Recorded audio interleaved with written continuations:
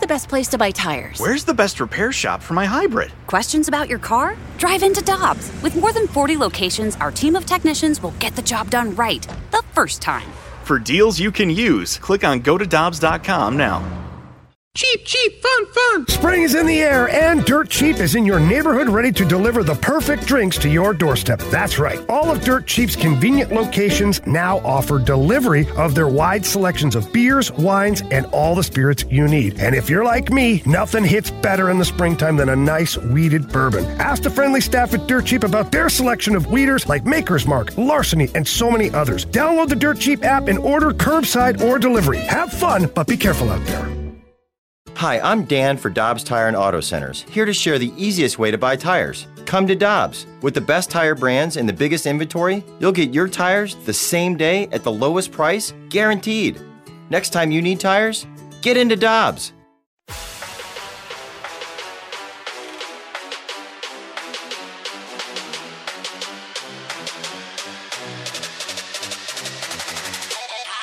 Welcome back with Alex Ferrario. I'm Brandon Kiley. It is BK and Ferrario on 101 ESPN. Very happy to go out to the Brown and Crouppen Celebrity Line. Former Reds manager, 15-year Major League pitching coach as well, Brian Price, joining the show. Brian, thanks so much for the time today. How are you doing, my friend? Doing great. I appreciate you guys having me on. Hope things are going well out there in St. Louis. Absolutely doing well. So I wanted to get you on because the Cardinals have a lot of questions about their pitching right now. And this is the time of the year, as you know, where when you've got pitching news, it's typically bad news. And the Cardinals have a couple of those with Miles Mikolas and KK dealing with some injuries. I wanted to get your expertise on this because Miles Mikolas is coming back from what is a forearm strain that he got surgery on, and now he's dealing with shoulder tightness as well. In your experience, Brian, what should Cardinals fans be, as a pitching coach rather, what were you looking for when you had a guy coming back from an injury like that, the forearm injury, and then they have the shoulder issue as well? What are some of the hesitations that you have as a pitching coach when you see that? Well, I think first and foremost is really taking a good hard look at the delivery, because quite often when one of the joints is affected, if the elbow's affected, quite often when you start to do your rehabilitation throwing, is you allow the shoulder then to dominate the throw, and vice versa. And I've been through both as a cruddy minor league pitcher, and I know that that's what happens. And so it's really important to understand the mechanics and the history of the pitcher's throwing action and be able to get back to that point where you never allow them to favor one or the other and overprotect the area that's been injured and is currently rehabilitating. That to me is the number one focus. Long-term, Brian, and I know you don't know the specifics of these injuries, but when you hear it's something that's kind of bothering them and it's been bothering them, when they're able to come back, do you try and be cautious with the player, or do you take that player for his word when he says, look, coach, I'm ready to go, I'm 100%? Well, I think they have to pass the eye test, and hopefully that's by the guys that have been there, and I think with Mike over there, Maddox having the history that he has with those guys, he's been there long enough to kind of formulated a history. And I think that it's really important that organizationally that they're able to research where their guys were prior to injury. And then it's kind of based on your history with them. Is this a guy that's going to tell us the truth or not? A lot of the guys, a lot of pitchers aren't going to tell you that their arm's bothering them until they're kind of at that point of no return where they know that they can't compete efficiently, effectively, throwing through the soreness.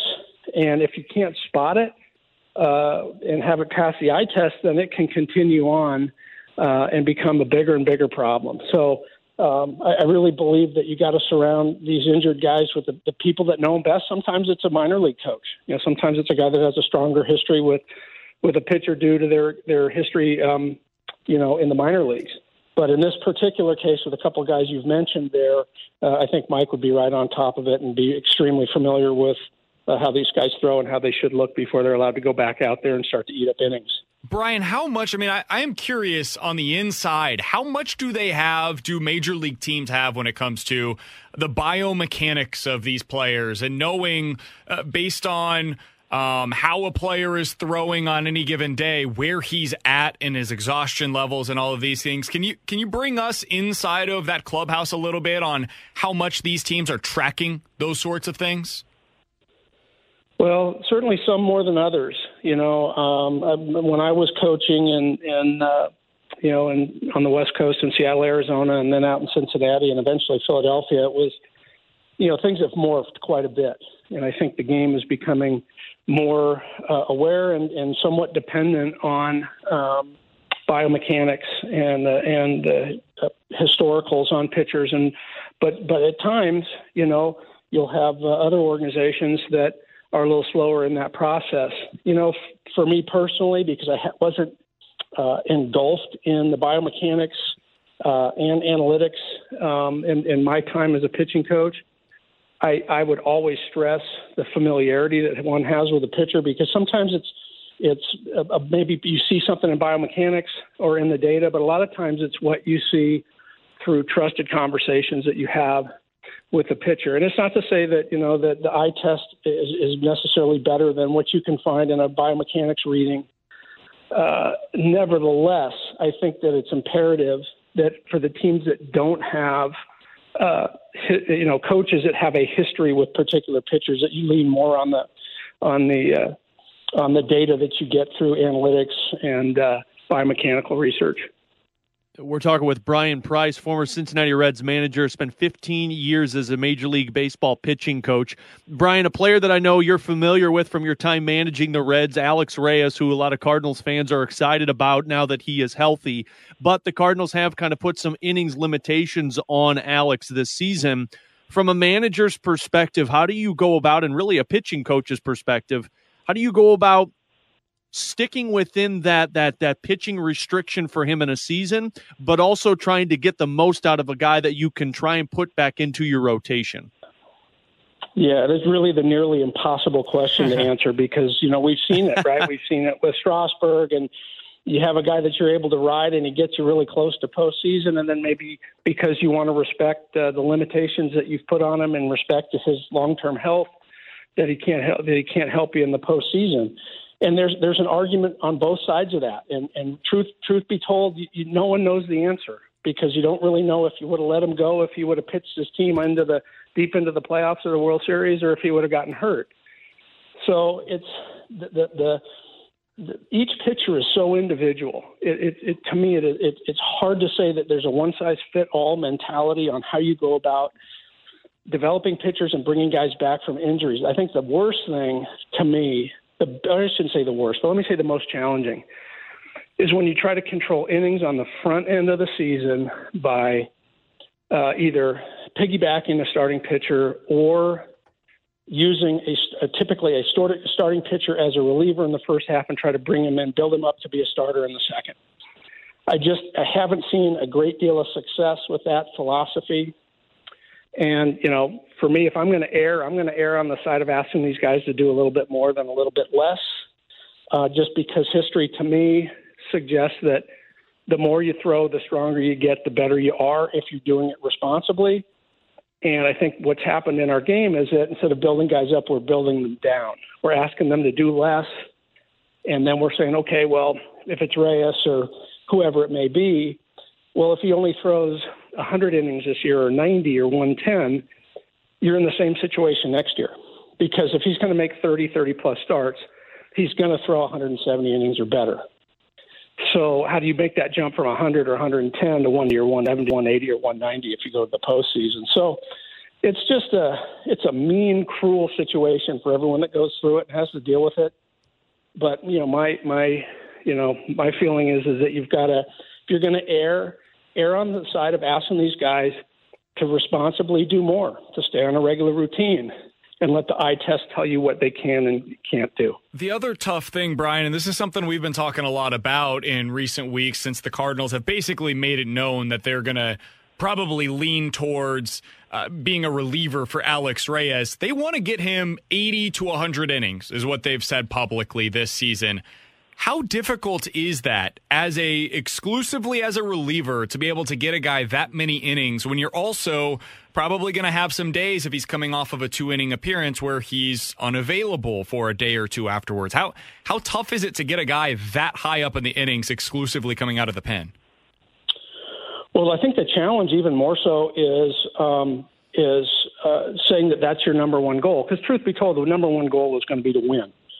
They don't take a 3 or 5 year stretch of time and say, hey, we're not going to be very good, but we're going to get our prospects in a row and we're going to downsize on our payroll and then we're going to build back up and be ready to go in 5 years. I mean, they're not going to do that.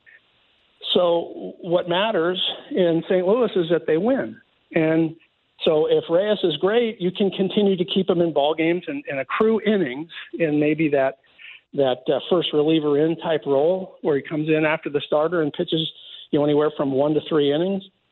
But if he's struggling and the team needs to win some ball games, it's hard to stick with a guy with the priority being the amount of innings or appearances or number of pitches that he's going to throw. It's a really hard thing to do at the big league level, especially for an organization that expects to win. So I think it's a huge challenge. And I think in the end, if they're going to, if I'm just guessing, I'm going to guess that they're going to prioritize winning the ball game over, reaching certain pitch or innings milestones.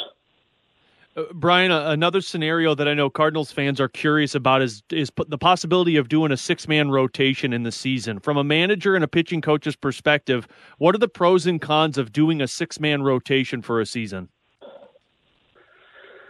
Well, I think the pros are if you have a bunch of those guys in your rotation and you're concerned about innings and wear and tear. Again, I think you're talking about second division clubs or really, really young clubs where you go, hey, we're going to keep these guys on a 6-day rotation, but and that'll allow them to decrease their innings, but get regular work and continue to progress. I think with some of these veteran scenarios, especially with the amount of days off now during the season and the added days off, especially if they remain, I don't know what the schedule looks like this year, but if they remain are consistent with 2019 and continue to add the days off, then the challenge is that a lot of these guys are going to be pitching once a week. There's going to be periods of time where they pitch on a 7th or 8th or 9th day rotation based if they have one of those stretches where they have 2 or 3 days off in a week. And that is miserable as a starter. I mean, these guys are extremely routine oriented. I think the safe money is staying on a 5-man rotation, especially, you can say, well, Wainwright, he's old or whatever. I mean, this guy's legendary, and he's got his routine. I won't speak for him, but I think a lot of these guys that have pitched a bit are going to want to stay in a 5-man rotation, potentially get that extra day when you have an off day, but not to be thinking about having to wait a week or 8 days in between outings. I just think that's going to be a huge challenge, and I've never seen that serves a great purpose for me, but I'm a little bit more of a traditionalist too. We're talking to Brian Price, former Reds manager. He spent 15 years as a major league pitching coach as well. He's joining us here on 101 ESPN. Brian, just another couple of questions here for you, and we'll get you out of here. I am curious, how much has the job of pitching coach, manager, how much has that changed in the 20 years that you were doing the job? Great question, because it's hugely. I mean, I think if you just go back and you look, my first year in the big leagues as a full-time staff member was 2000, and that was under Lou Piniella. And there were some really big personalities, with La Russa, Jim Leland, Bobby Cox, guys like that were in the game, at that time. Phil Garner, and there's any number, Johnny Oates, et cetera, of guys that were really accomplished. Some of them very verbal, extremely challenging to the player, and really the manager drove the bus. He made a lot of the final decisions when it came to roster. He went to the GM when he needed to make a roster move to get somebody in there. There might be a particular player he wanted to see from the minor leagues that was performing well. And so much went through the manager's office. And now I think first stop is front office when it comes to roster decisions, in-game decisions, unfortunately, and roster usage. And that, to me, to a certain degree, makes the game harder to watch if you don't trust that the managers are getting the chance to call the shots. And so I'd like to see it go back a little bit to where at least there's somewhat of a combined effort. But I do like to think that, if you watch Joe Madden manage a ball game, certainly La Russa back with the White Sox, and some of these guys have the autonomy to call their own shots. That game's more interesting to me, to watch how a manager utilizes his roster, as opposed to knowing that the starter came out after 5 beautiful innings simply because there's an organizational front office driven stance that the probabilities are the guy's not going to be very good next inning. And you never get to see if give him the chance to go out there and pitch and maybe throw a really nice ball game that you never forget. How much of that played into your decision to retire, Brian, out of curiosity? Not as much as you might think, solely because in Philadelphia, Joe runs that situation there, Joe Girardi. And he's one of those managers that's earned the right to call his own shots. And I admire that. I admire the Phillies organization. They're sensational people. And I think having Dave Dombrowski over there is also going to keep it that nice mix of traditional theory and with some of the new age technologies and philosophies, et cetera. But Joe gets to call his own game, which is awesome. But I will tell you that I just don't enjoy watching the game to the same degree. I like seeing starting pitchers pitch deep into games. I like to see more traditional set lineups instead of all this platoon stuff. And I hate seeing the bullpen usage to the degree that it is, and the sloppiness of the guys that come out of the bullpen as far as their overall pitch command, and this focus on velocity over pitchability. It's not as watchable for me. So I hope we start to see some trending in the direction of valuing putting the ball in play and throwing strikes. I think the game will speed up, and I think a lot more people want to watch it. We've already taken way too much of your time, but if I could ask one more quickly, Brian, if you could have 1 or 2 rule changes or things that would get it back towards the game that you loved watching, what would you recommend? Oh, boy. I don't know if it's necessarily rule changes. I think we're, I value it is going to sound horrible probably to a lot of people, but I really valued ball game being umpired by umpires, and that may sound foolish because people go, oh, well, remember, the Cardinals, right? The Cardinals in Kansas City, et cetera, and the whole play with Todd Worrell and so on and so forth. And what could have happened if we had instant replay. But what's happening now and how it changes the game is it takes a human element out of it. And it sometimes finds more than you want to find, like the stolen base. It's a clear stolen base, but the base runner, momentum lifts him off the game by a quarter inch, and the infielder has the glove on, and the base stealer that stole the base by 3 strides is out when he should definitely be safe. There's certain plays like that, and the collision rule at home plate and at second base and things of that nature. I just think that they're making the game's way too cautious. And the umpires, I don't think, have to be quite as focused because they can fall back on instant replay. And secondly, it's not even a rules thing. I just like to get back to a philosophical question, and that is, let's get the game back to being more diplomatic or democratic and allow more players with different skill sets to play instead of guys that are power arm, power bat, instead of having more guys that might find value as a defensive player that puts the ball in play, can get a bunt down, can hit and run, can do some things of that nature. A catcher that can catch and throw, call a great game. Not a great offensive player, but not drive the game by power. Swing and miss stuff, and hitters that strike out 160 plus times a year and hit 28 homers, and we call that a good year. That's not a great year for me. Brian, I could spend all day talking to you about stuff like this. I sincerely appreciate the time today. We look forward to hopefully talking with you again soon as we go through this baseball season. I would love to get your thoughts on some of the things that come up throughout this baseball season. Thanks so much for spending so much time with us today. My pleasure, guys. Have a great year. Thanks. Absolutely. Same to you. That's Brian Price, former Reds manager, joining us here on 101 ESPN.